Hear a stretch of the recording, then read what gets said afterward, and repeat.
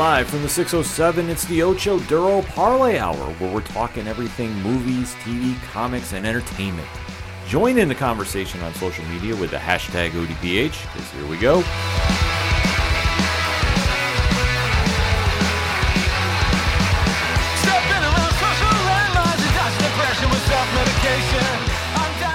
Welcome to an all-new edition of the ODPH podcast, better known as the Ocho Duro Parlay Hour. What is happening, everybody? Thank you so much for joining us this week. My name is Ken M. As always, you know him. He is the co-host extraordinaire. His name is Padawan J. Hello, hello, hello. Folks, we have a lot to talk about in the land of entertainment. There is so much going on in the land of movies, TV, comics, and more that we definitely don't want to waste any more time with an intro. We got to jump right in. But we're going to tell you, swing on over to odphpodcast.com. Join in the conversation on social media. Check out Parlay Points, the complimentary blog section of the show. The TeePublic Store sale going on this week. So if you want to get that ODPH swag, and I know you do, now is the perfect time to go shop. The links for the directory so you can find the podcast on your favorite platform, the classifieds. There is so much. I'm forgetting about it, and that's why I'm telling you. Find out for yourself. Swing on over to odphpodcast.com. And remember, on social media, always use the hashtag ODPHpod. Kicking off this edition of the Entertainment Edition, we have to recap the latest in the Star Wars saga of Boba Fett. The book of Boba Fett. Yes. This show on Disney Plus has came out, and I will say it's more polarizing than I thought it would be with the fandom. Yeah. I understand why, because I think with a character as great as Boba is, with such a cult following, everybody has an interpretation of how this show is supposed to go. Mm-hmm. Some people think it's really hitting its mark. Some people are like, it's just there. But this show has been carving its own spot in the Star Wars mythos, obviously, with such an iconic character as Boba Fett. Carving a new lineage for him has really been something fun to watch. Oh, yeah. You have to say that either way. Like, oh, yeah. The fact that we have a show explaining how he got out of the Sarlacc pit and where he's been all this time has definitely been a fun ride, to say the least. Because they didn't have to do this whole series, and they didn't have to explain, what happened to him after he got, quote-unquote, eaten by the Sarlacc. I mean, we don't know Mace Windu's origin story, like where he came from or anything about it. We don't know anything about Yoda or his species. Like, literally, the species is known as Yoda's species. Yeah. So, like, it's in precedent for Star Wars and the powers that be to just not explain things and just not go into it and just kind of leave it up to fan interpretation. So they didn't have to do this, but the fact that they did has been awesome. I agree, too. And I think that one area that we really need to highlight is this show is not your typical Star Wars show. No. They've decided to take it into a crime drama-esque angle, which we have not seen in the Star Wars mythos. Sure, we've always had Jedi versus Empire, and that's been going on since the dawn of the franchise. But this show has really tried taking a lot from The Sopranos, in a sense, and implementing it into the Star Wars universe. And I want to say Dune, too, as well. I'm getting a real Dune vibe. Yeah, I'll give you that. Like, I did not think that at first, but after this episode, yeah. And I don't know necessarily how I feel of it, because I was not the biggest Dune fan. Sure. And I shy not away from that at any stretch of the imagination. Not my cup of Java, but it was a drinkable cup. I'll just leave it at that. Sure. But this show definitely has been borrowing some different elements, making their own niche in the Star Wars universe. It's definitely had a lot of fan reaction. So let's not waste any more time and jump right into the recap of the latest episode entitled Chapter 3, The Streets of Mos Espa. Mm-hmm. So we do give that spoiler warning. If you're new to the show, this is how it goes down. Pat and I deep dive into the shows. If you don't want to be spoiled, we tell you pause the episode right here. Jump back in when you're caught up, because we like to go deep dive and we really like to break down everything going on, but we don't want to ruin this for anybody. That's why we have a 72-hour social media embargo from when the episode is released, so we don't ruin anything. We're not one of those sites. We don't want the clickbait. We want to have that interaction with you. So that being said, after the countdown, we're going live. So in 3, 2, 1, Pad, what did you think? I really dug the episode. It's the show's ending up being, well, after you get past the first episode, it's becoming what I expected it to be. not so much a good guy versus bad guy type of thing as we're used to as Star Wars, the forces of good trying to stop the forces of evil. It's a crime drama, it's a Star Wars version of Sopranos, like you said. It's an old school mafia movie. It's The Godfather in Star Wars. It's everything I would have expected it to be, and it's living up to my expectations. It's really goddamn good. You sold me when I saw Danny Trejo on the screen. Uh-huh. I don't need much to give my stamp of approval. This worked. Holy cow, I freaked out. I was like, wait, Danny Trejo's on this? Yeah. And obviously with Robert Rodriguez, they've worked together in the past. Oh, yeah. I figured, okay, maybe we'll see him in, and sure enough, we got him in this episode. Playing a good role as well, because it was different than I thought we were going to see him in, but I was super excited about that whole scene, and we'll get to it in a bit. What the fuck? Yeah, exactly. Like, where do you go from here? But it works, because this episode, written by Jon Favreau, directed by Robert Rodriguez, really hit the essence of the show. I think that now we're finally starting to pick up some steam. I know a lot of people have been very polarizing about it. Like, sure. And, I understand it, but you have to take it for what it is. It's a crime drama. Yeah. They're not going to do everything in 60 minutes. No, yeah, and I think everyone's expecting him to be a bounty hunter and kicking ass, taking names, capturing guys, turning them in, and then, like, that's cool and all, and it works if you're, like, writing fan fiction or, you're a kid again playing with the action figures, but, like, in terms of a television show, not that exciting. No, it's definitely not, but they did do some cool build-up, especially with the opening, too. Uh-huh. Because it's almost like a cold opening. Yeah. Boba's just sitting around on his throne, kind of thinking of what he's going to do now that he is running Jabba's empire, and basically, how does he win over the people? Yeah. That is the question, because he's getting some pushback, for as well-known as he is and for as famous or infamous, I guess, depending on how you look at it, he's getting a lot of pushback. Well, you have to think about it like this. When you see a star that has been out of the movies for a while, sure. When you see a pro wrestler that hasn't been in the ring for quite some time, and then they magically come back. When you see a pro athlete, retire and then unretire. Sure. It's almost like the public has moved on without him. Mm-hmm. And this is something that I don't think he's registering as he's contemplating why the people don't love him.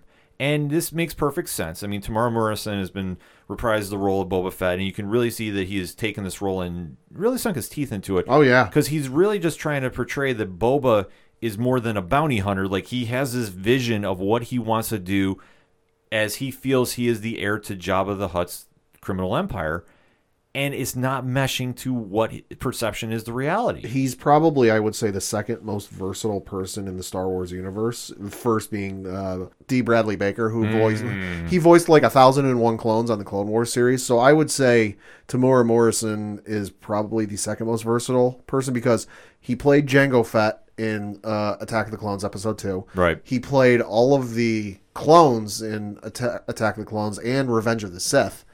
And it's so night and day different, his portrayal as Jango and the clones to Boba Fett. It's amazing. Yeah, I have to fully agree about that. Because seeing how Boba is not handling the fall from grace in the public's eye, I mean, that's the only way you can really kind of describe it, is very telling. Because as he now is ascending to the throne and he is confronting someone in town that is trying to get Boba's help, per se, it's a very interesting scene how this all plays out, because Boba is on the throne and he's approached by a vendor who is complaining about a cyborg gang and what they're doing to his business, and saying that, well, they're taking water and you got to do something about it, but the people don't respect you. So what is going to happen here? Mm-hmm.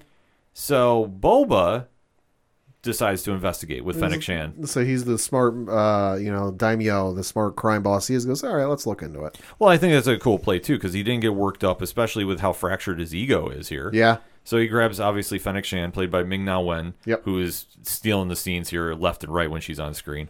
And they decide to go find out what is going on with this cyborg gang.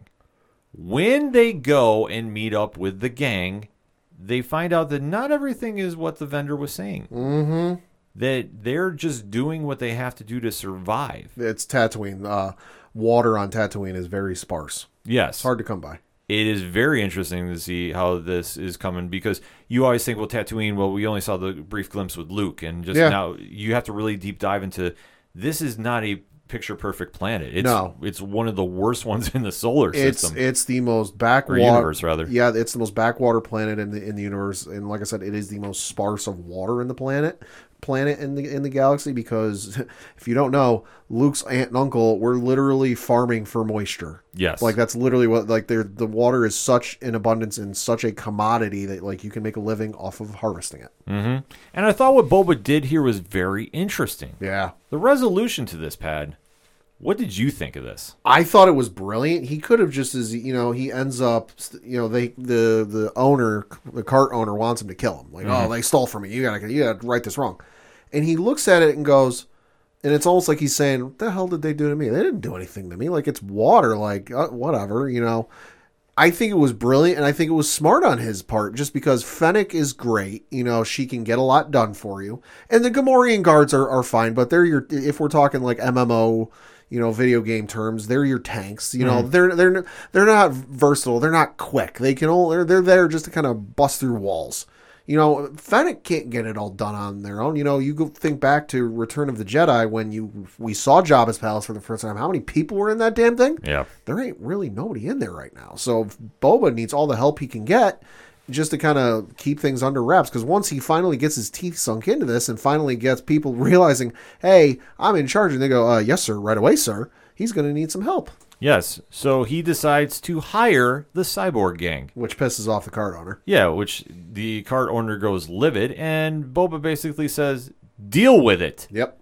It's my turf now. I call the shots. Yep.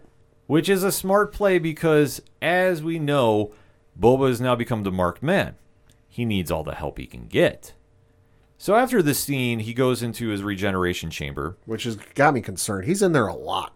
Well, you have to think, with the amount of damage that was done to him physically being in the Sarlacc. And we don't know how long he was in there. Yeah. I mean, this was not exactly a couple minutes. No. This is a lengthy amount of time.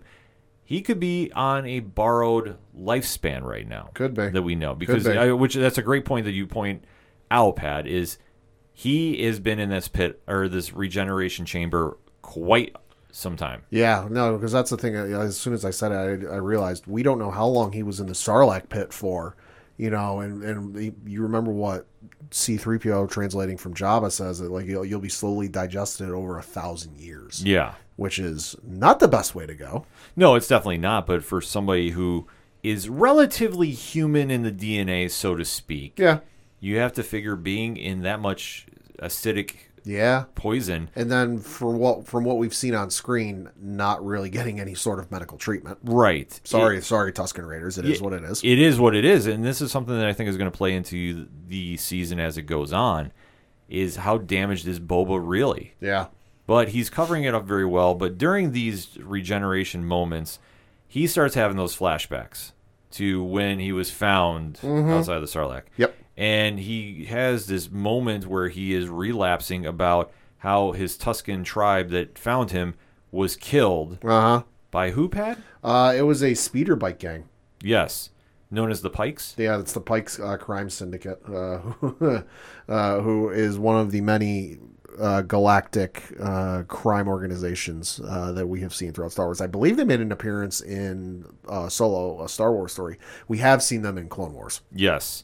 So now this is very interesting to see how this is all going to play, because they don't do these throwaway scenes, as I say, for nothing. Like they don't foreshadowing. Yeah, there's a lot of foreshadowing going on. So there's, like I say, I call them throwaway scenes, but they're really not. No, because they're ultimately leading to something else. Like the Arrow-esque flashbacks definitely are going to play a point. But once Boba is having these dreams, unfortunately, he is woken away by this. And we get to see somebody that I guarantee you, if you weren't a fan before, you're a fan now. Pat, who decides to wake him up? That is the Wookiee bounty hunter, gladiator, whatever the hell he is. And I'm going to butcher the name, so I apologize. Krrsantan? Yes. Krrsantan. Who is the large Wookiee individual we saw in the last episode, that if you're a comic reader and you've read the Star Wars comics since Marvel took the titles back, you went, oh shit, oh shit, oh shit, like I did. Yes. And what a way to make an entrance. Like, doesn't just tap on the glass, doesn't just open it up and wake him up, rips him out of the damn thing. Rips him out of the thing, Boba's army, or lack thereof, decides to come try fighting him. So you have the cyborg gang. Let's say the Gamorrean guards come in at one point, and the Wookiee bites one of them in the shoulder like a vampire or some shit. Yeah. Yo. Christian is just wiping the floor with them. Like, he's a Wookiee. There's a reason Han. Yeah. There's a reason Han in the original movie told 3PO not to piss off a Wookiee, and when 3PO went, "Why? No one's ever gotten upset about a droid losing a game," and he goes, "Yeah, but Wookiees have been known to rip people's arms out of their sockets." Yeah, it's absolutely crazy to see how this all shapes up, but you get to really see the threat going on here, and this is where the stakes are now getting high, because obviously he did not just show up on his own. No. He decided to come in with a purpose. Somebody got him and definitely said, okay, you have one mission, take out Boba Fett. Well, and it's not like he had to spend all day looking for him. I mean, he has been hired, contracted, whatever, by the Hutt twins, who are, I presume, in some relation to Jabba, They have to be. Cousins, sibling, whatever. They're related to Jabba in some place. Jabba was never exactly subtle about where he lived. I'm sure it was well known where he lives, so it's just like, oh yeah, Boba's claiming ownership. $10 says he's over at Jabba's palace. Yes. Open the front door. But after they decide to, pull their resources together, so to speak, amongst the group, they do find a way to trap him underneath the throne, which is the only way to stop him, because he was basically going through like Wolverine on Berserker Rage, wiping out everybody. Yeah. So once they get him out of the equation, the Hutt twins, I guess as they're being known as, show up. This was the weirdest plot twist I've ever seen in Star Wars. Break it down for us. So, what is it? Boba and the crew are there hanging out. They find out that the Hutt twins are there and they want to talk. And Boba's like, I have nothing I want to say to them. Like, he basically wants to kill them because they tried to kill him. So he thinks. So they go, but then Boba's told, well, they have a gift for you. And at that point, I'm like, gift? What the fuck? And so he goes to the front door. He and Fennec armor up, put their helmets on, go to the front door. Door opens up, and immediately you see the Hutt twins on their little floating cart slab thing, whatever the hell that is. And then off to the left, we see sitting there, and I went, oh shit, is that? And it was. It's a goddamn Rancor. Yeah. They brought a fucking Rancor. And they start talking to Boba, and they say, hey, listen... Boba brings out the Wookiee, and he goes, hey, listen, I think I found something of yours. And like, hey, listen, total misunderstanding on our part. Here's a gift as an apology. The live Rancor that I think they said is relatively young. The live Rancor for you, because, hey, that palace is missing a Rancor right now, so they need one. But then they go, hey, listen, is what it is. We're gonna rescind our claim to the thing. It turns out the planet's been sold to another syndicate. Yeah. So it's a weird kind of exchange here that can only be described as a crime deal gone wrong. Because Boba offers up Christian to go back to the Hutts. Yep. The Hutts say, we don't want him. Send him back to the Gladiators if you want, and he just releases him. Yeah, he lets him go. So there's kind of like a weird honor amongst thieves moment that they're all just like, okay. Yeah. I owe you one. I'll get you later. Yeah. He takes off. The Hutts give the fair warning, like you touched upon, that, well, you don't really have call to the planet, but we're getting out of here. So when they're leaving, obviously the temp in the room changes. Yeah, and it should be noted, if a Hutt is leaving, you ought to pay attention and figure out why the fuck they're leaving. Yes. Because they don't leave. They don't give up anything crime-related for just anything. Mm-hmm. But they do leave the Rancor with the trainer, and the trainer is the one and only Danny Trejo. God damn it. And this whole scene where Boba is now bonding with the Rancor. Yeah, it's a whole scene. They put him in the pit.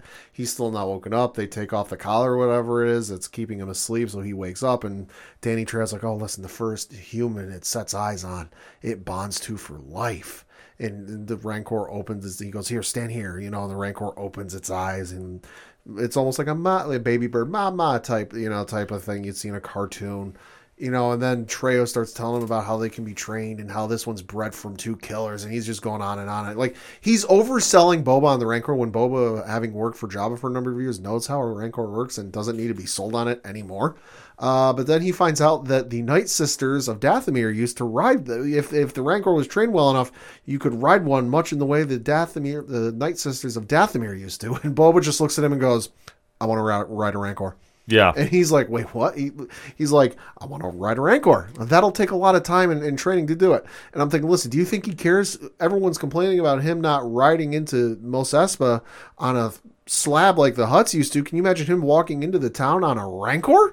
I'm not gonna lie. I had visions of him going never-ending story. Oh, Jesus. I just did. I was like, oh my god, what is happening here? But it was a cool moment. It's quirky. Oh, it's quirky, and I It's- hope it happens by the end of the season. Oh, it's gonna happen, and I guarantee you that meme is coming out. You're welcome, ODPH Society. So after Boba gets done bonding, he decides to go into town to Mos Espa and go confront the mayor. Uh-huh. And obviously, he's getting some pushback. Yep. Which Fennec is not having any of this. Well, yeah, because I think he uses his like secretary droid to try, which I think might be the droid that was From the train. it's the droid from the it's the droid from the train. I also thought it might be the droid from Return of the Jedi. Ooh, maybe. It could look like the one that Jabba sends R2 and 3PO to after they get like donated to Jabba temporarily. It looked like that one. You know what? Come to think of it, yeah, I think you're right, Pat. So I'm wrong on that one. Yeah, so they try to set up a meeting with the mayor because, hey, come to find out, it's been, the planet's been sold to another crime syndicate. The mayor must be involved. And the droid's been speaking to the mayor's office. He's like, oh, the mayor doesn't have an opening for 3 weeks. And they go back and forth. He's like, all right, why don't we go see the mayor and see what we can do? So they get to the mayor's office, and again, the secretary shits his pants because he goes, fuck this guy again. And he, listen, I'm sorry, he's booked solid for 3 weeks. And Bo like really makes a point, like, no, we need to see him. And the mayor goes, oh, you know what? Why don't we move things around and push back some of the non-time essential meetings and move you up a little bit? Yeah. So Boba goes kicking in the door. They can't find anybody. Yeah, huh? And obviously they see the mayor's So a speeder bus of some sort. Yeah, taken off there. Yeah. And he unleashes the cyber gang on him. Which was cool to see. It was a cool action sequence. Yeah, I mean, it was definitely something interesting to see how this all shapes up because we did get that little fun moments in the show. Like I said, it wasn't so serious because when you see the cyborg gang going chasing after the Majordoma, I believe, is the official term. Yeah.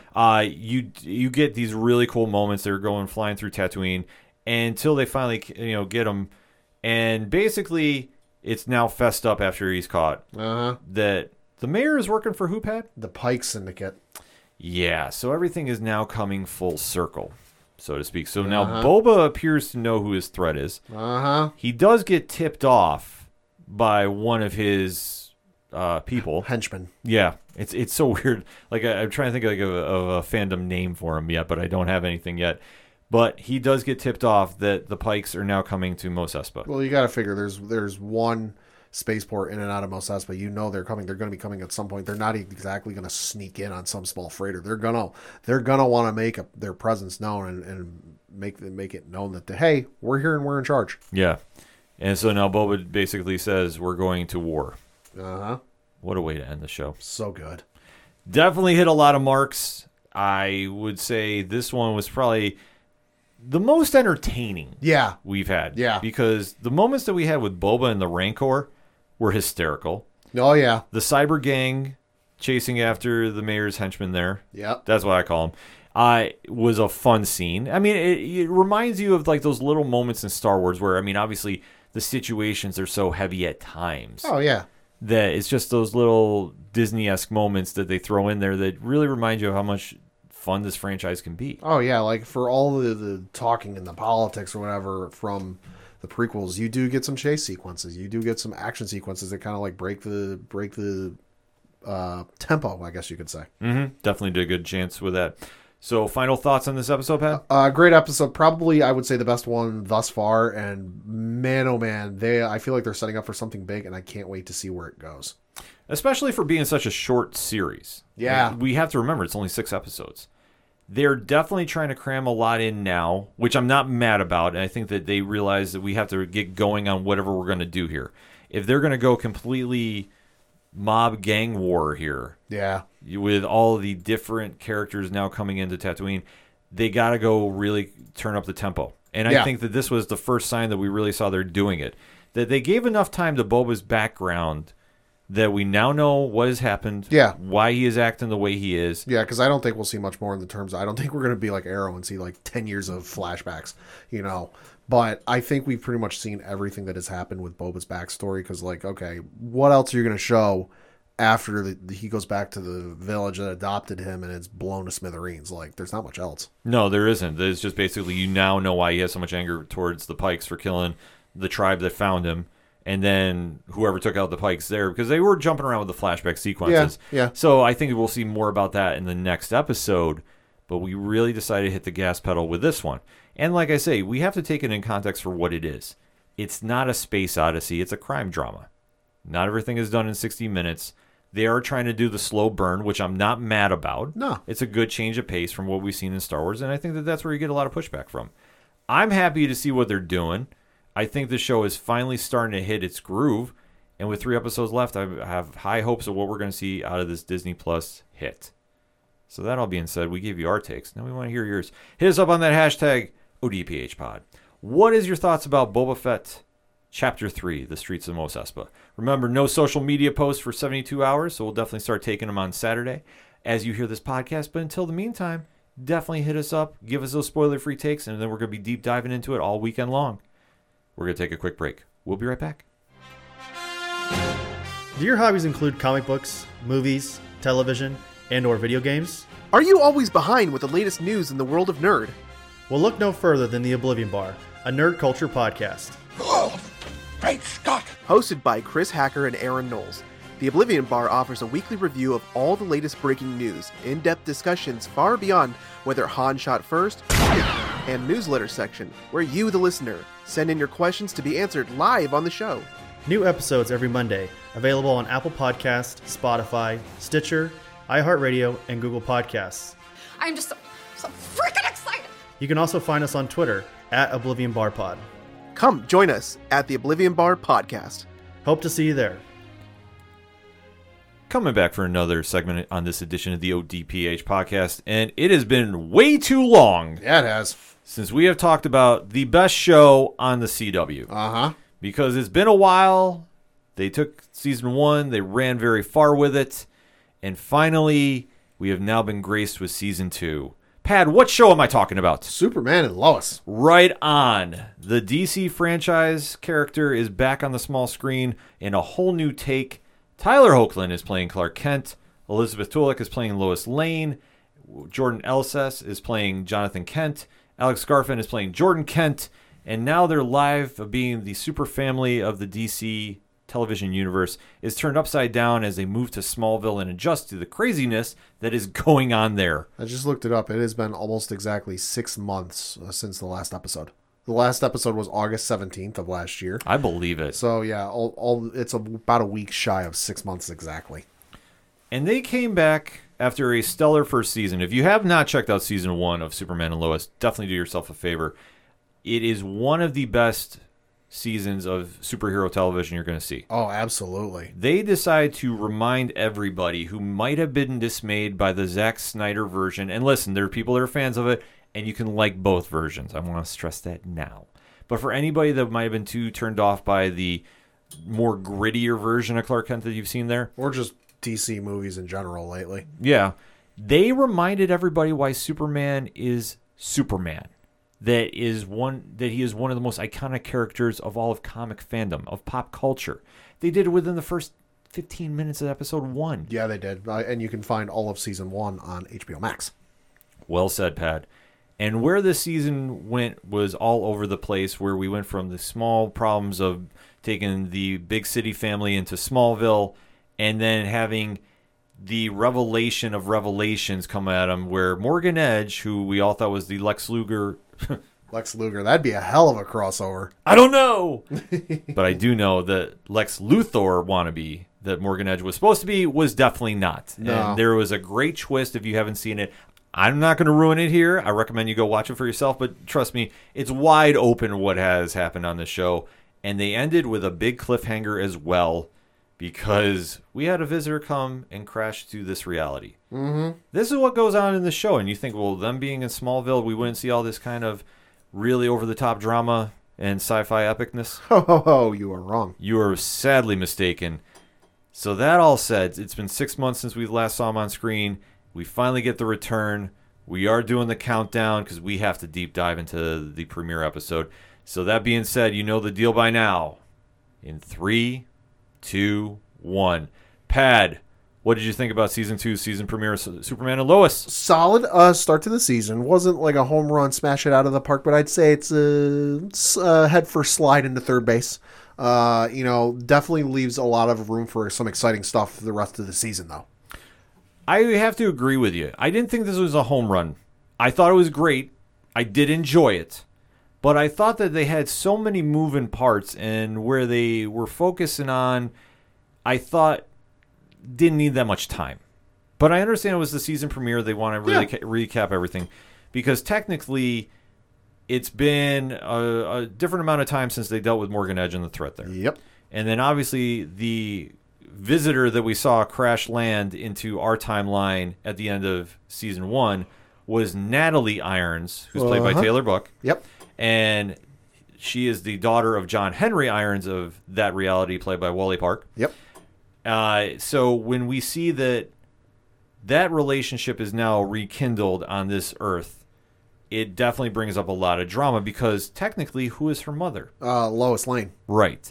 From the alternate timeline, we'll just call it the Injustice timeline. Yeah, well, yeah, and I'll be honest, up until she showed up, I just kind of presumed they were all dead. Yeah, I did too. Because he never made mention of it. He never mentioned, I figured his world was like a barren wasteland, where ain't nothing, almost like a Mad Max type of thing. Mm-hmm.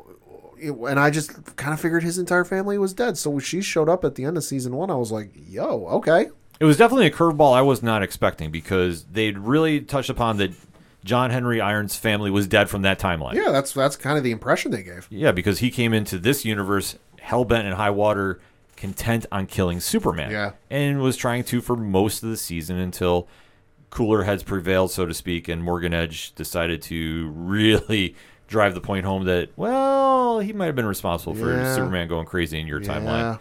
But they don't have a lot of time to dive into that, per se, because once you have the awkward family reunion, there's a lot of questions that need to get answered, and Natalie is sitting there looking at her dead mother. She takes it beautifully. Yeah. Handles it as any child would. Oh, hi, Mom, and just moves about her day. Yeah. Just kidding. No, she is just sitting there going like, what is going on? I can't handle this right now. There was no prep video for this given to her before she left. No, definitely not.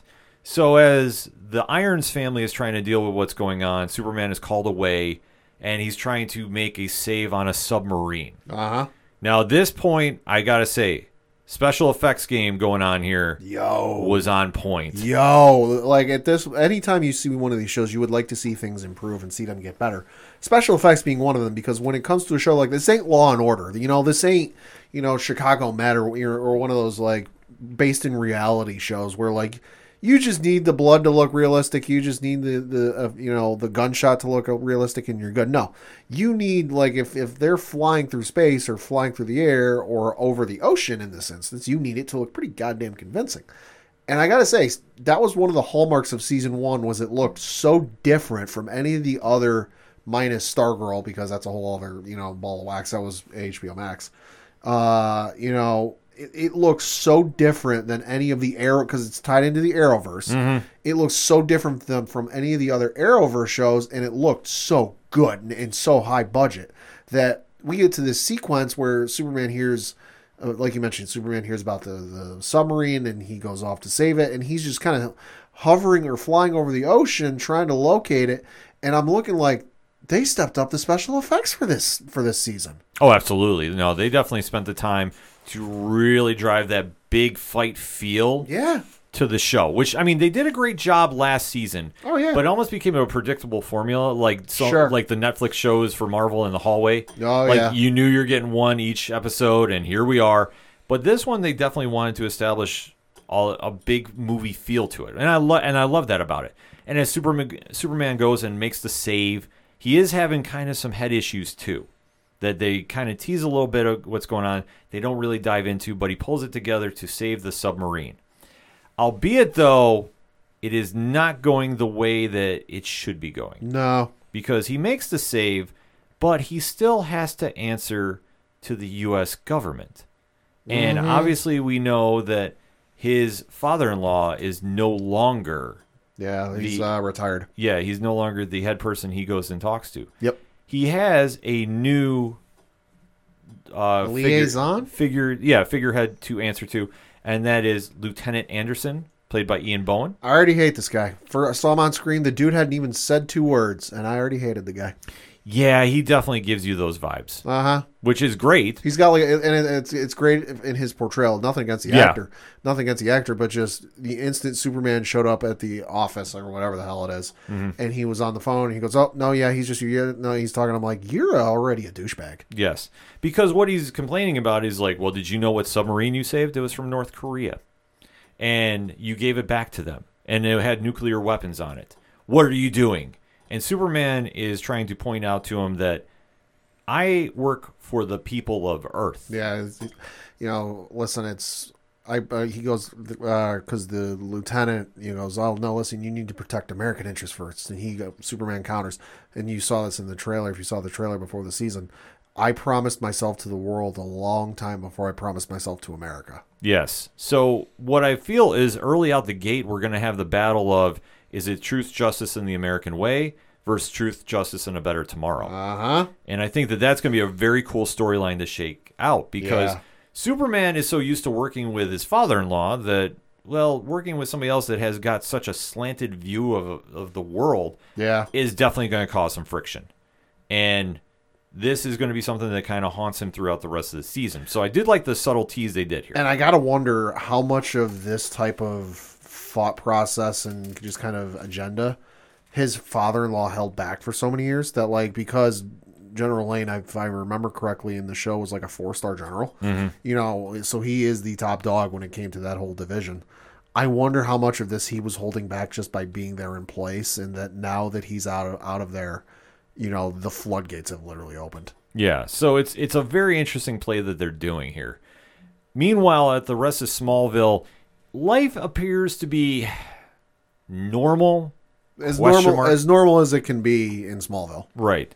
You see that Lana Lang and Kyle, her husband, are kind of in a very weird place because Lana is now working for a mayoral candidate. And I'm not sure what is going on there, but obviously due to the fallout of what happened with Morgan Edge, that town is pretty divided on how they feel. Yeah, it's not real friendly between 2 opposing viewpoints there. Right.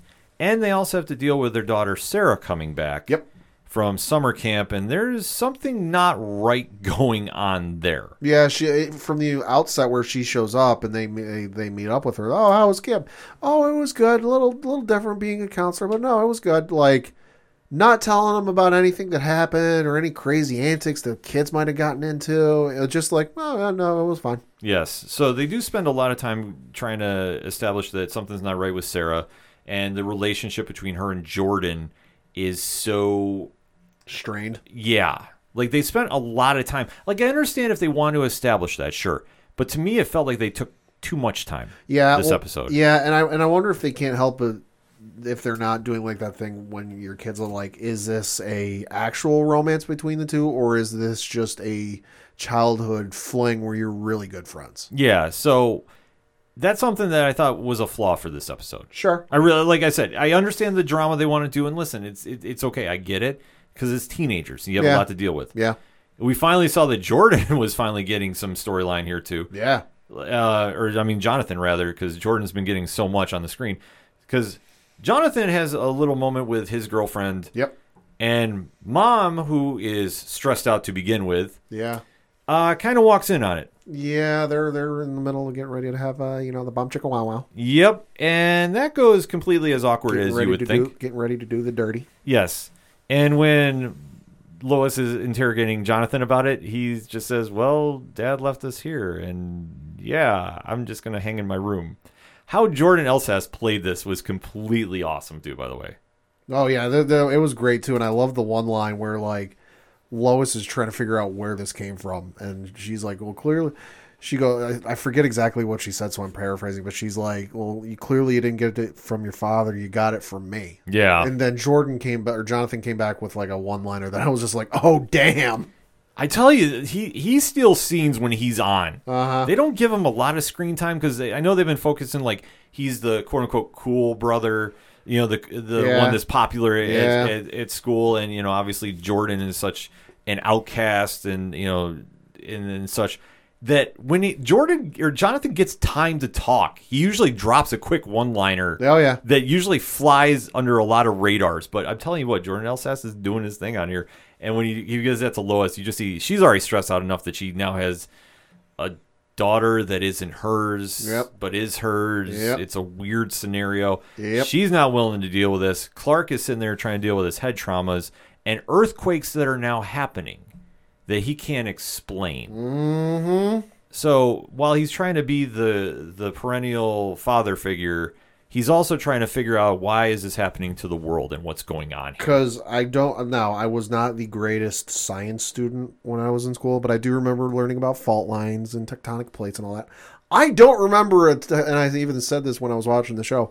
I don't remember a major fault line or whatever running through the state of Kansas. No, I did not either. So it's And like, having been through Kansas myself on 2 occasions, never ran into any earthquakes there. no. So this is very intriguing what's going on, but they did focus a lot on the family aspect because obviously Jordan is sitting there trying to figure out what's going on with Sarah. Yep. Clark does have the talk with his sons Oh, that was good. that only Tyler Hoechlin could pull off. That was good. Listen, there's going to come a time where you're going to want to have these urges, but it's an adult decision. Yeah. It's a commitment. There's consequences that can come from this. So really, listen, if you have any questions, come to me or your mother about it. Well, how old were you when you first did it? A lot older than you. Yeah. And they almost laughed. I'm like, listen, do you kids not realize how nerdy your father used to be? Yeah, exactly. Like, it's a fun moment there. Yeah, yeah. And it definitely handles a lot because to counterbalance, we get a lot from Elizabeth Tulloch this episode. Like, I Yeah. thought she had a great episode dealing with all the anxiety of what she is now going through. Yeah. And just really unloads it in the scene there that she's just venting just her, just frustrations with everything. I thought that this was probably one of the strongest points of the episode. Oh, yeah. And the thing I noticed, too, was most of the scenes we saw in the trailer were from this episode, Yes. which I was like, ooh, I like that. Yeah, because now that she's really just kind of opening up about what is going on with I've been Natalie. going through a lot, and I've been dumping it all on you. Yeah, like she's been arguing with Clark a lot, and like you have to remember that this show is not so much a superhero show. Yeah. It's a family show. Yeah, and she's like, listen, I've been dumping on you a lot. I got a lot going on. And I'm like, you're talking to the man that, like, can be hanging out with breakfast in Kansas, hear a train getting ready to derail in France, and has to drop everything and go save it. Yeah. If there's anybody who understands about burdens and dealing with a lot, it's him. Yeah, so they ultimately come to the resolution of bringing the Irons family back to live on the farm and Yeah. really try to make the best of the situation. Yeah. And I think that's a smart move to do. And obviously, when you have visitors from another timeline, this is a great way to make sure that, if Clark is going to become Injustice Clark, Irons is going to go to stop him. Oh, yeah. If they're going to accept, like, this is not the reality, then they deserve to have their own destiny unfold in front of them. Yeah. And this is the way to do it. But the episode did not stop here. We do get another moment with Lieutenant Anderson. Uh-huh. And Clark has to go to the DOD. And when he shows up, he does see a few folks Yep. wearing a certain symbol pad. Uh-huh. What is that symbol? It's the Superman S, or the House of L logo. Yeah. I think it's important to note that it is not just the Superman S, it is the House of L logo. Yes. Because as they're having the debriefing, Lieutenant Anderson decides to just lay it out on the field. Well, because Superman runs into him before, where he goes to investigate in the mines from season 1, where they were digging the X Kryptonite or whatever the hell you called it. Yeah, whatever yeah. it was called, and he saw them come out and take off, and he put 2 and 2 together. Yeah. So then he goes to visit the lieutenant. But yeah, come to find out, and hindsight, I should have seen this coming a mile away. Once you saw those superpowered individuals on screen. Pandora's box got opened season 1. Like, they figured out how to create superpowered individuals. So the DOD turned around and went and did it.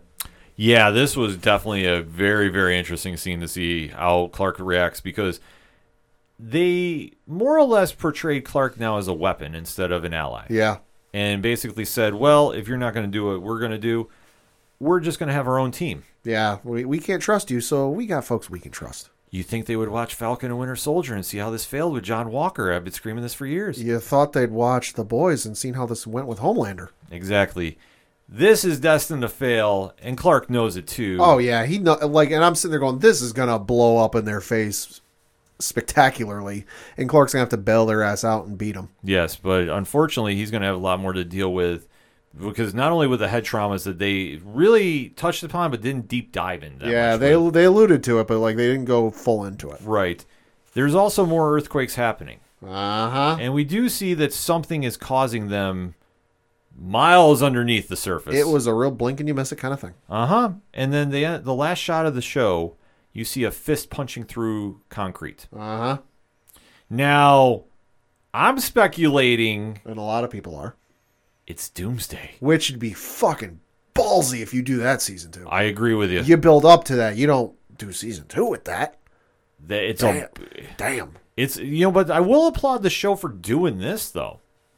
If it is Doomsday, they have really taken to grasping the moment. Yeah, yeah.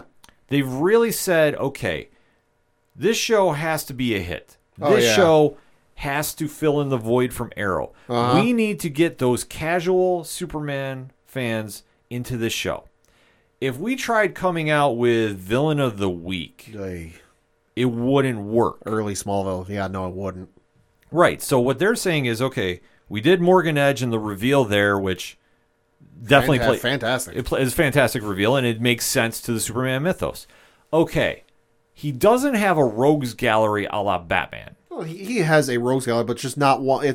They're so storied and well known that I don't think you can do one of them back to back to back to back. You know Right. what I mean? Well, that's the problem, because they're not in the same tier level. No, yeah, Like yeah. I say, because you can name off the Superman, trinity of villains, so to speak. Yeah. Luthor, Brainiac, Doomsday. Yeah. And then you throw in Zod too. I mean, so technically 4. Yeah.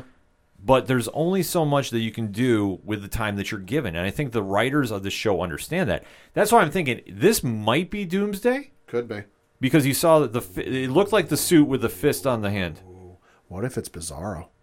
I'd mark out if That it's one Bizarro. should. What if it's like some negative effect of the ex Kryptonite, underground? What if it's Bizarro? Because That's a great theory. They've done Doomsday in films and TV. They've done Luthor. They've done Zod. To my knowledge, they've never done Bizarro. Other than animated, no. No, they've done animated. I don't even think they went. And I could be wrong because it's been a while since I've seen the show. I don't think they did Bizarro in Smallville. They had Clark not acting like himself, but that was as a result of Kryptonite. I don't think man, if it's Bizarro, that'd be awesome. Did they do it on Superman and Lois? Adventures of Lois and Clark. Maybe I didn't see that show. All right.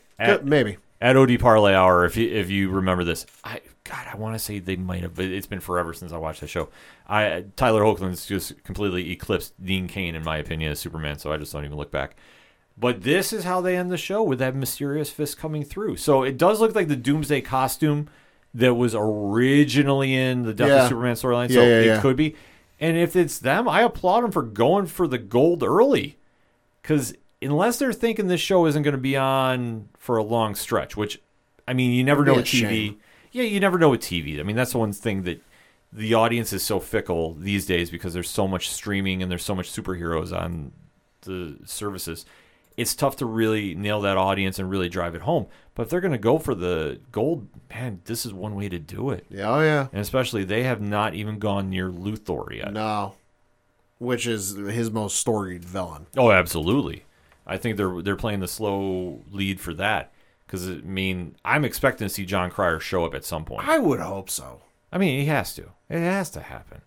But, nevertheless, final thoughts on this episode. Great episode. Wasn't, like I said, wasn't a home run, but it was still a great episode, and I'm excited to see where they go this season. It's got a lot of potential, and it's got me even more excited now knowing that the trailer we saw was all from like the first episode. Yeah, I agree with you too. I think there's a lot of potential for this season, especially with what they hid from us, which was Doomsday, a Superman army. We got a lot going on that they did not dive too much into, which I like. And I do like the emotional touch that Elizabeth Took had on this show. Like I said, she definitely was the MVP of this episode. Jordan Elsass definitely was runner-up because obviously the one-liners are something to keep track of when you watch him on screen. Because, like I say, he doesn't get a lot of time on there because they've been focusing more on Jordan because Jordan's got the powers. But Jonathan Kent is still definitely making the most of his screen time on there. So much potential for the upcoming year. I can't wait to see what's happening for the season. So definitely let us know what you think. Hit us up on that hashtag ODPHpod. Superman and Lois came back in a big way. Season premiere dropped. Let's talk about it, shall we? We're going to take a quick break. We'll be right back. Coming to you live from whatever podcast you're currently listening to, it's your boy Jay West with my co-host Mac East from the We Get Dub podcast. What up, nerds? It's me, Mac East, and we got a badass anime podcast for you. We got hot sauce, we got hot takes, we got booze and banter. And you can listen to us on all major platforms. The We Get Dub podcast hits harder than a Goku gut punch. Back for another segment on this edition of the ODPH podcast, and coming out this week. Can you believe it's here already? Hard to believe. Man, January is loaded with new programming, and we are all here for it on the ODPH. But coming out January 13th on HBO Max is the long-awaited Suicide Squad spin-off show, Peacemaker. Now, this is coming off the James Gunn film that definitely revitalized the Suicide Squad franchise. And we have John Cena reprising his role as Peacemaker. Now, if you haven't seen the film, the easiest way to describe Peacemaker is mix Frank Castle with Steve Rogers and turn it up to 10. That is how you describe him, because Peacemaker believes at getting peace at any cost. Literally any cost. Like, there is no feat that he will not sink to get peace done. Also, just checking, if you haven't seen the Suicide Squad yet, and you should, it is available on HBO Max. So if you haven't seen it, you can watch that before you watch the show. It's a good movie. It is absolutely fantastic. I highly recommend the film. And we do see that he has a new team that he's working around with. Steve Agee is on the show as John Economist, who is belonging to the Belle Reve Penitentiary. Oh, I know that name. Yep. Daniel Brooks is playing Leote, who is another member of the team. Jennifer Holland is playing Amelia Harcourt, who is an NSA agent. Okay. And the one that really threw me for a loop, and Pat, I want to see how much this threw you for a loop. Freddie Stroma is playing Vigilante. Now, why do you think this is throwing me for a loop? It's throwing you for a loop because you are probably looking at the IMDb page like I am and seeing the character's name he's playing him as. Yes. And what character is that? Adrian Chase. And why is that a big deal? Because in the Arrowverse, Adrian Chase was the villain, and Vigilante was the name of John Diggle, Oliver's best friend. Yeah. Yeah. There is a lot of stuff going on with this that... Obviously, when they did Vigilante on Arrow, it was not the one that we're used to. Yes. They definitely had a great one with John Segura playing him. So if you haven't seen that season, that's a great season too. Yeah. But now we're finally here. We saw the trailer, so I guess we can talk somewhat spoilers, but it's not really spoilers if it's a trailer, I don't think. No. And we kick off on the Red Band trailer with John Cena's Peacemaker addressing a classroom of young children. Yeah. And he is basically saying the most not safe for work stuff possible. No, it's safe for work. You know, he's just... It's almost like a, take your parent to work, to school day. Parent shows up, tells them what they do for a living. All type of scenario, but I can't imagine this is the scenario. But like, he got invited and he's telling them about his latest antics, about how he saved the world and everything he did. And then he goes, all right, anybody got any questions? And the little boy holds up his hand and goes, have you met Superman? Or not Superman, have you met Wonder Woman? And he goes, no, but she was I-effing me, and I'm quoting him, she was I-effing me from across the room at a party. And another adult there goes, dude. And he goes, what? I said effing. Yeah. So it's safe for work. He didn't swear. Is that kind of vibe, though, with the show? And you have to remember, this is James Gunn's universe. He is a producer on the show. This is just going to be absolutely out of control. He's not beholden to any sort of rating because this is on streaming. He can go as far as he wants, folks. Yeah, and I think for a character that's so as obscure as Peacemaker, and like, very obscure. Let's be honest, when James Gunn had the playbook to put together the Suicide Squad, he took a lot of characters that were expendable, to say the least. Well, and he just wasn't limited to those. That's cast of characters. DC literally told him, you can put anyone you want in this movie. You can kill whomever you want. We'll figure out the logistics later. Yes. So he really made Peacemaker into a notable character for being a joke for most of his career in DC Comics. And to see John Cena run with this character, and you see how that he has now been recruited on another Suicide Squad-esque team that we don't know a lot about. We just know that they have a mission to stop somebody. And I like how they kept it very vague, too. Yeah. That there's just a mission, they got to win, and that's all we got from the trailer. That's how you do a trailer right. Oh, yeah, and for reasons unknown, he's literally the only person available. Yes. Except we do see the Vigilante is there. Yeah. And I got to say, this is the most accurate costume I have seen for a DC character to date. Okay. If you've never seen the 1980s version of Vigilante, it's spot on. Red goggles and all. I was marking out about this, and just to see how completely out of control this version of Adrian Chase is insane. And to see them playing off of each other, along with, it seems like they have the more quote-unquote normal agents that we know about. What is normal? Yeah, exactly. I mean, Leota, who I assume is going to be the antagonist to John Cena's character on the team. Yeah. You can definitely tell, like, they are not meshing at all. No. Like, it's not even close to like oil and water. Yeah, it's definitely not going to be anywhere near working together on a good level. Like, it's just going to fail completely. And as you see, he's just going through doing John Cena things. There's a lot of action going on, a lot of things blowing up, a lot of crazy humor that only you would find in a James Gunn film. And I like how they translated on the screen. Oh, yeah. Especially now you have him with a pet eagle. That is just utter absurdity. Just at one point in the trailer, one of the guys is the group members is trying to get into the car. He's apparently, I'm guessing, not going fast enough, so the pet eagle starts poking it in the ass. Yeah. You know, and he goes, ow, ow, ow, what's wrong with your eagle? Yeah.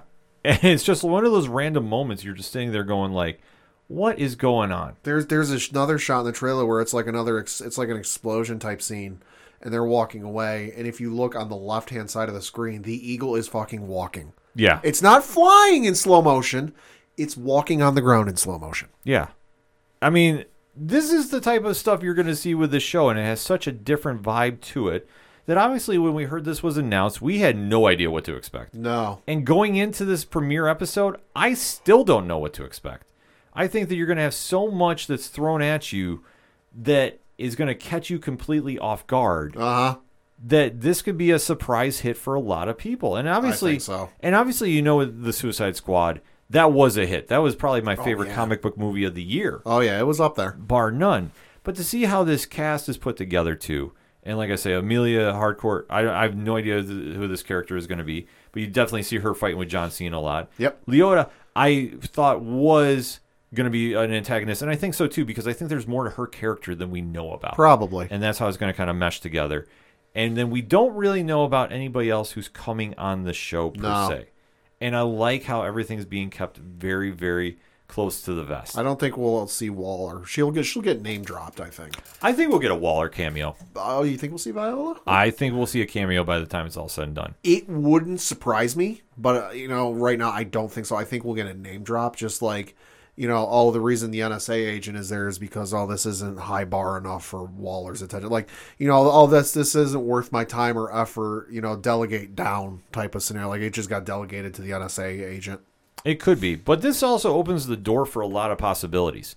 This show should be a hit. I mean, John Cena's name is attached to the show. He's one of the bigger names in Hollywood right now. I feel bad for the dude's wife because he has just been embodying this character off and on now. But since the film was ready to come out, he was doing press in the costume. He was showing up to everything. Like, there was a joke because when the movie was getting ready to come out, he was back on WWE television. That there was a joke made about him living in the Peacemaker costume. He intros the Red Band trailer as, "Hi, I'm Peacemaker, playing Peacemaker in the show Peacemaker." I almost feel bad for his wife because living with him while this whole thing is going on has got to be, all right, enough. I know, you're Peacemaker. You can stop now. Yeah. But this is where he can really run with this, because if he has a monster hit with this, and I feel it's going to be, this could open the door for more characters to get on HBO Max. I'd be all for it. And I think so too. Not saying James Gunn's going to be connected to everybody.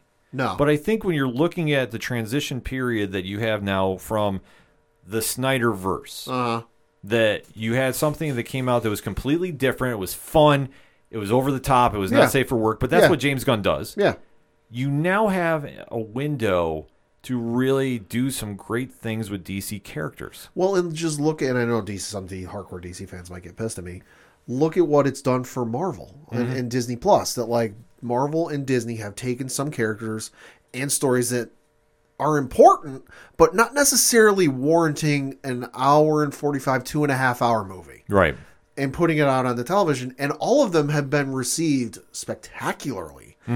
There's still obviously a platform and a place for DC films, but there's a plethora of characters that if you get the right folks to play those characters, to write the episodes, to direct the episodes, that like, all right, we don't think insert random character here.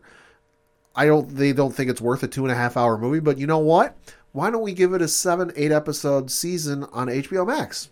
There's space for it. And I think that is a great way to look at things, too, because obviously they've had a lot of success on HBO Max. Oh, yeah. Titans has been a lot better since it's now fully on HBO Max. Doom Patrol is Doom Patrol. It's one of the best shows on streaming /TV, bar none. And now you're getting another addition to the plethora of talent that you can work with from DC, because Peacemaker is coming, obviously, this week. Yep. We do know, last I heard, the Green Lantern show is still in effect. Yeah, that's still being worked on. We've also got the Penguin show coming out, a spinoff of the Batman movie. Right. Strange Adventures, I think, has cooled off a little bit. I haven't heard too much from that from the initial HBO release. No. But if these shows start picking up steam, a la Disney Plus, and listen, there's enough room in the sandbox for everybody to play together. Oh, hell yeah. Just don't release on the same damn day. Yeah.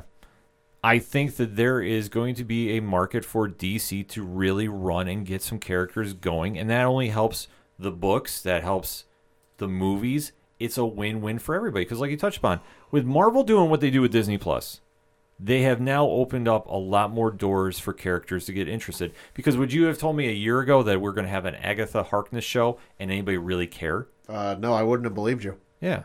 So now you have that door open here with Disney Plus, or with HBO Max, and especially with Peacemaker, who, honestly, why are we having this show? Yeah. Other than John Cena's charisma carried this character into a spinoff. Well, I think the spinoff got announced before even before the movie came out. Right, but I think that they were seeing what he was doing with this character and said, we got to keep going. Yeah.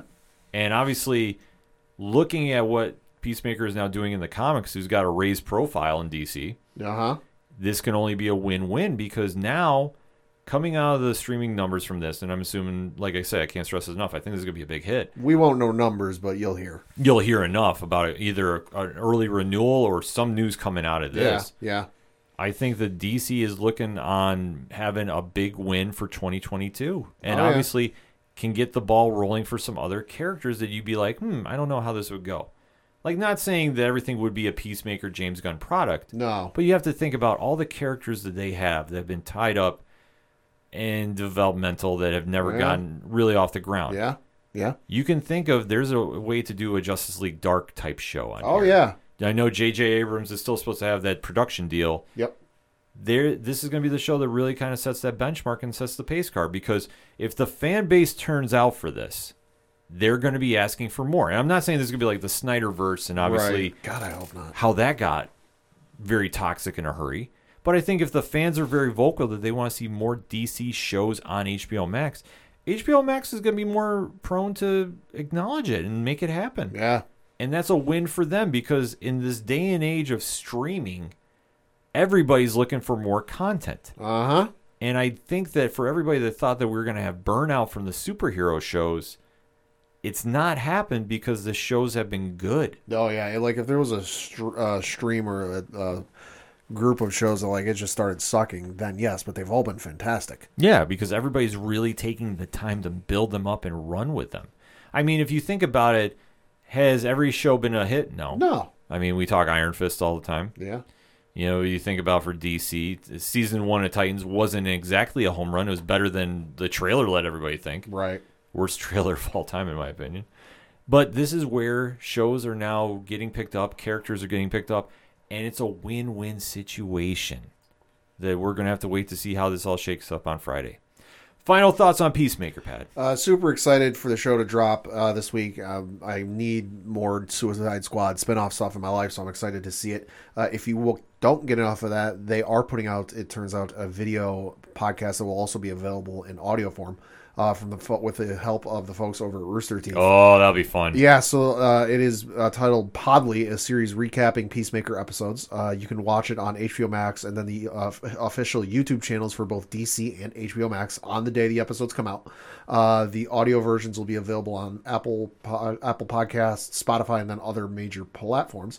You will have appearances from cast members and creatives, along with both James Gunn and John Cena. On the podcast, recapping each episode each week. I'm super excited for that. We'll be recapping each episode each week on here because this show has got so much potential. I don't see how it can fail. John Cena is going to bring some folks in to the DC universe if he hasn't already. But you have to think with Suicide Squad, he was featured so prominently. Yeah, they know what they have with him at Warner. They're going to run with him. Now to say that they're going to lock in stock a whole Peacemaker universe led team. Probably not, but this show definitely has shown that there is a market for this character. Oh, yeah. I mean, you look at the banter that went back and forth between him and Vigilante. I know we didn't spend a lot of time talking about that, but during the torture scene... Oh, God, yeah. Where Vigilante's hooked up to, like, a car battery. Yeah, and he's getting electrocuted, and Cena goes, I'm not giving up anything. Yeah. Like, how this is coming across is it's so over the top, it works. And in this day and age with The Boys being such a hit, you know there's an audience for it. Right. And nobody's getting tired of it. No. We're going to be super excited to talk about it on Friday. And definitely, if you haven't been checking out the Suicide Squad movie, can't stress enough, go watch that first, enjoy it, and then jump right into the show when it drops on Friday. Because we gave you our thoughts. Now we want to hear yours, ODPH Society. Hit us up on that hashtag ODPHpod. Are you ready for Peacemaker on HBO Max January 13th? Hit us up. Let us know. We're going to take a quick break. We'll be right back.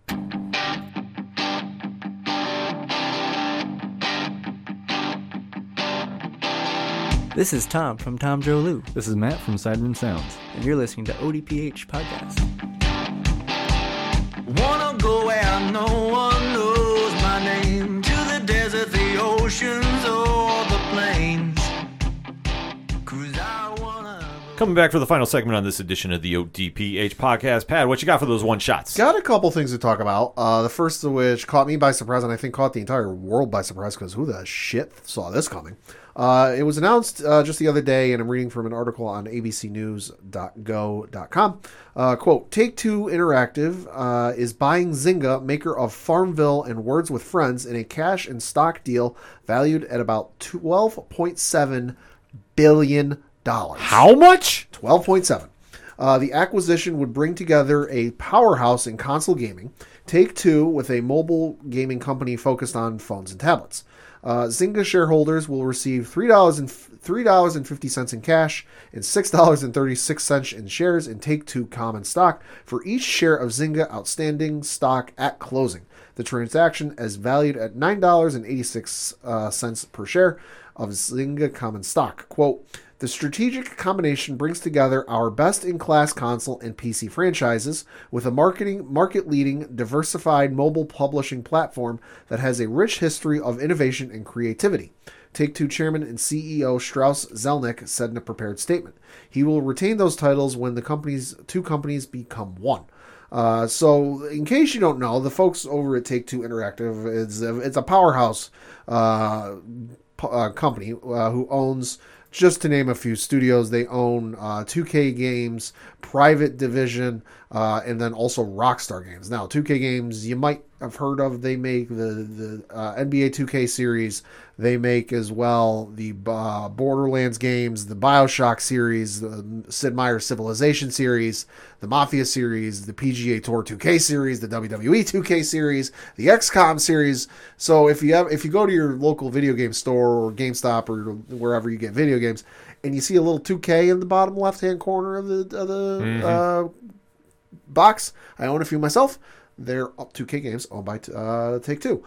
Private division you might not have heard of, but they helped put out the game The Outer Worlds, which was developed by the folks over at Obsidian. And then Rockstar Games. I mean, what more do I need to say? Grand Theft Auto, Goats, Bully, LA Noire, Red Dead, Manhunt, Max Payne, Midnight Club. So you add in this fact and the fact that so there's already been talk and rumors that you might get ports of some of the GTA 5 and Red Dead stuff, and might even get a Midnight Club revival, which I haven't seen a Midnight Club game in Lord knows how long. Yeah, I was going to say it's been a hot minute. It's been a hot minute, but yeah, no, so that definitely caught me by surprise. The fact that Take-Two, who owns Grand Theft Auto, is now soon going to own the same company that made Farmville. That is so weird. And I'll be honest, I didn't know Zynga was still around. I didn't think they went out of business, but I thought they were just kind of like a lot smaller than they used to be, just because Zynga at its height, for what I remember, was the Facebook days of Farmville and Mafia Wars and just all those games you used to be able to play on Facebook. It was not really so much anymore, but hey, it should be very interesting to see what comes out of that deal down the road. I'm still trying to wrap my head around how much. $12.7 billion. Jesus, Mary and Joseph, that's a lot of cash. A lot of cash. Interested to see how the fallout is for that. Yeah. And then lastly, we got a very, very, very, very, very, very interesting addition to the Batman Caped Crusader upcoming. This is the upcoming animated series that is going to be on HBO Max, which is bringing together Matt Reeves and J.J. Abrams. You've also got legends Bruce Timm and James Tucker working on it. But there's one more notable name being added to the roster. Who might that be, you ask?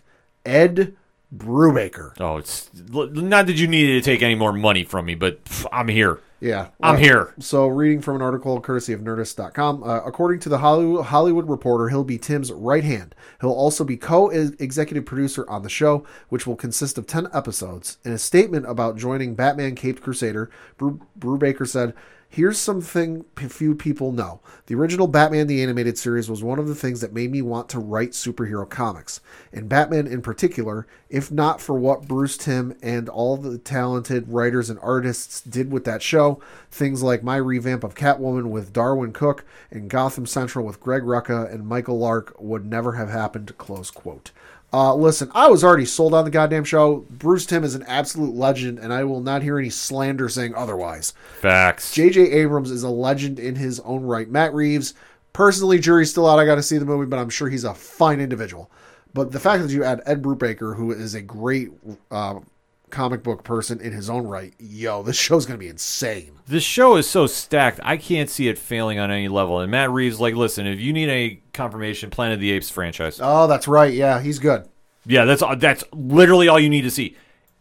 He does fantastic stuff. I'm already sold on this, but the fact they got Brubaker, if you've never read his writing, holy Jesus, do yourself a favor. Hit those comic shops and go, yeah, I need to get caught up on Ed Brubaker stuff.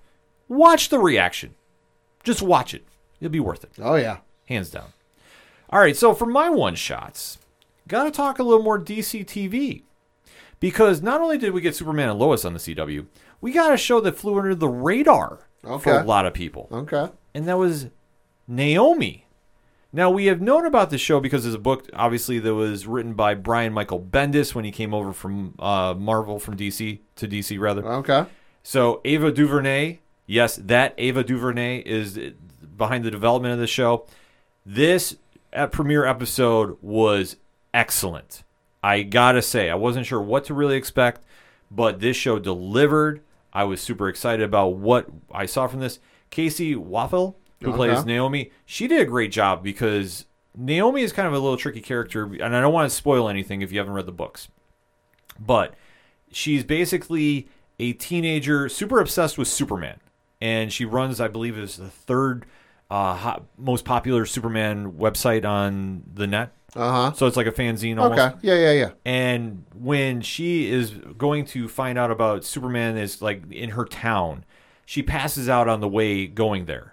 And then she's piecing together what has happened because the town is just talking about, okay, why was Superman there? Was he fighting? And it just kind of unfolds from there, and you're digging more into her background. And it goes into a lot of different directions that if you haven't read the comic, you wouldn't know about. But for me, who is not very up to date about Naomi as a character, I was very impressed. I left this going, I loved how they shot the episode. They did some very cool camera work. Yeah. Especially at one point she's interrogating people that were at the event. Okay. And they do like these extreme close-ups on them. Right. And it's almost like the first person, like I'm talking to you as I'm sitting across from you from the table here. They did some really cool stuff like that. They left you with a very cool cliffhanger. I'm not going to spoil it, but let me just say this. I'm locked and loaded for next week. That's how much I was impressed by this show. And I'm definitely saying if you haven't caught the premiere episode, make a point to catch up on it. Because I really got good feelings about this show. I really do. After this first episode, I'm like, definitely go, like this is going to be a big hit for him. All right. I feel.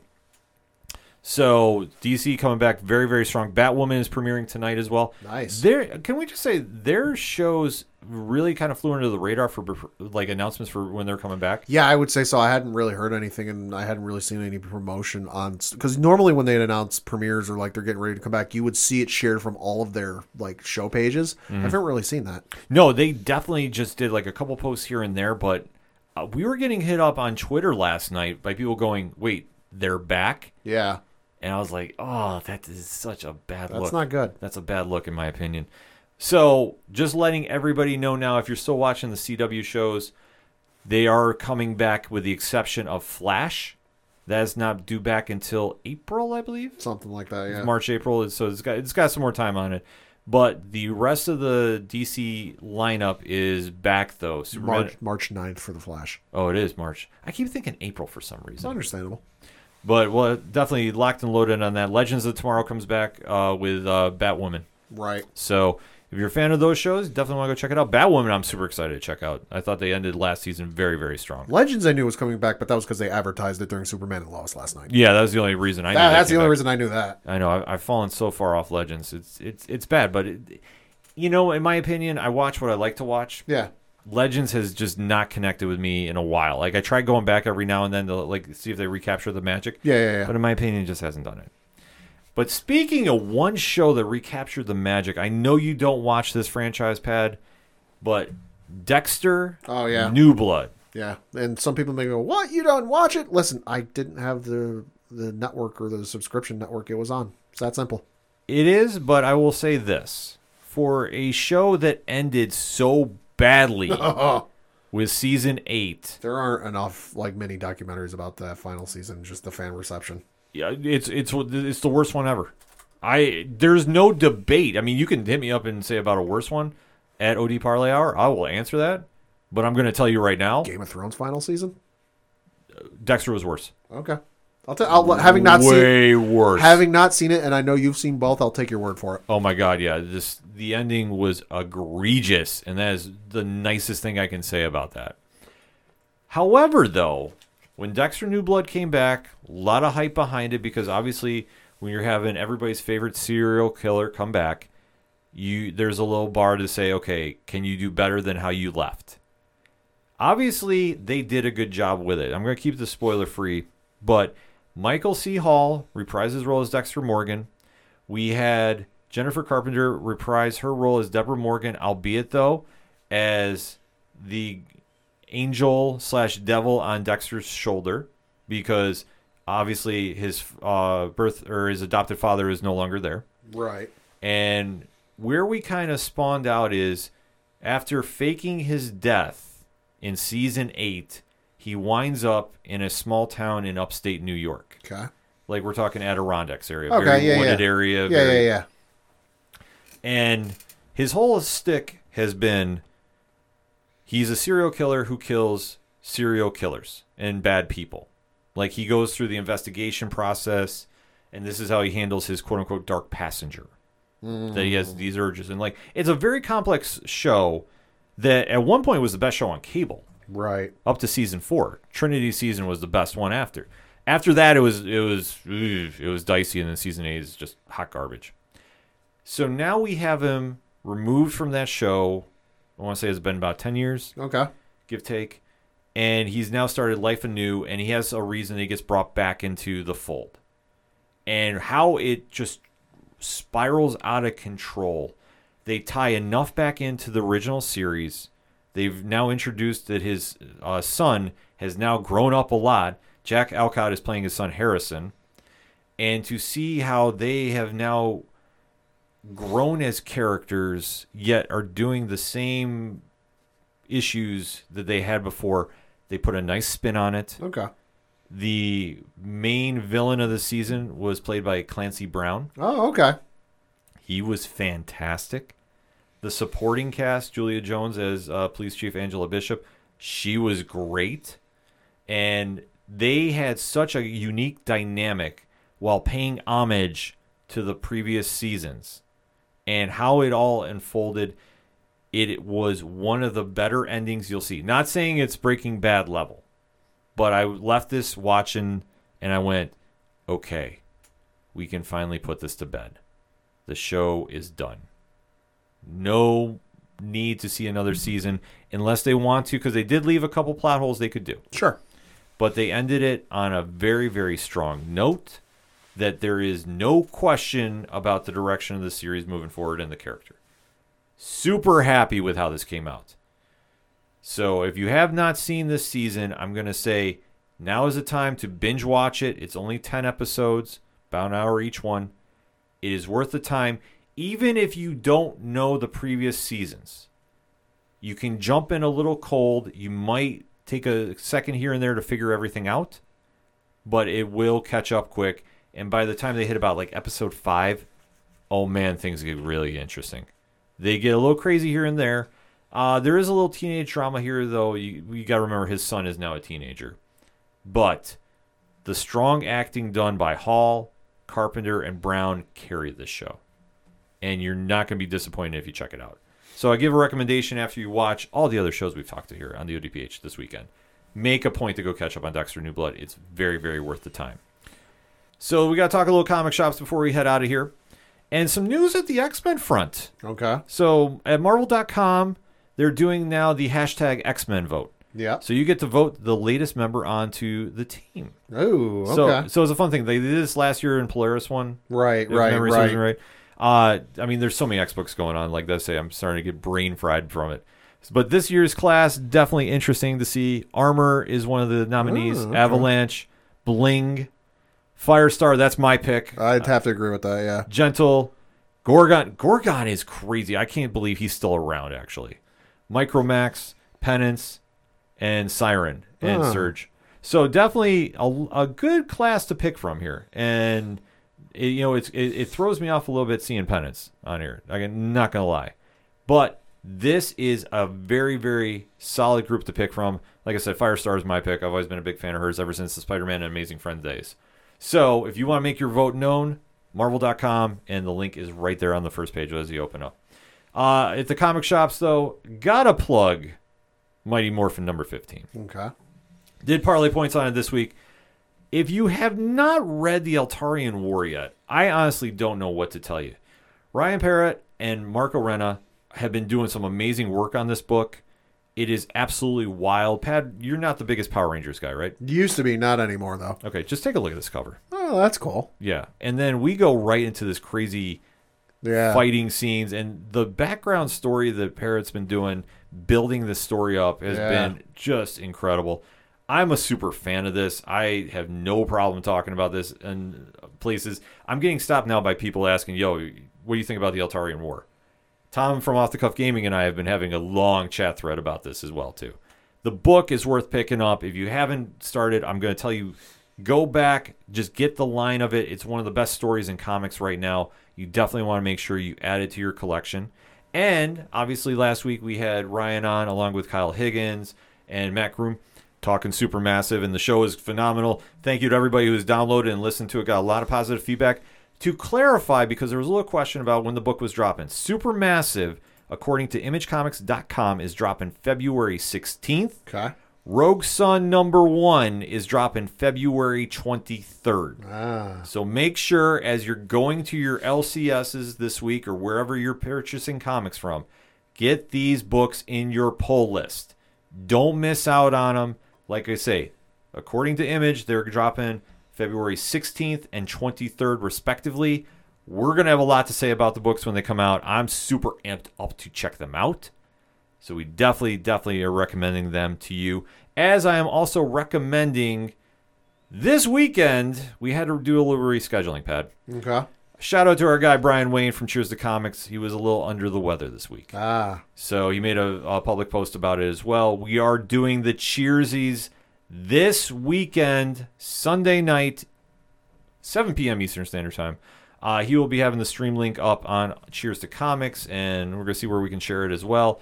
Definitely super excited to put a final stamp on 2021 at the comics extravaganza that is the Cheersies. And obviously, Brian and I got a lot to say about the books this year. Wow, that's good. Yeah, so you said the over-under was 4 hours. I did mention that to him. He took the over as well. That's probably a safe bet. We're drinking a lot of coffee, having a lot of good times. We hope you tune in and definitely make sure you are supporting your LCSs as well as your favorite independent comic podcasts. So, Pat, all that being said, the music you heard on this edition of the ODPH is that a shout at the robots. They're super big comic fans. We should get Julian on here to talk some comics sometime. Yeah. He's got a lot to say about that. But, Pat, where do I go if I want to find out about Shout? ODPHpodcast.com. Right on. You swing on over to the music section. Check out everything going on with Shout.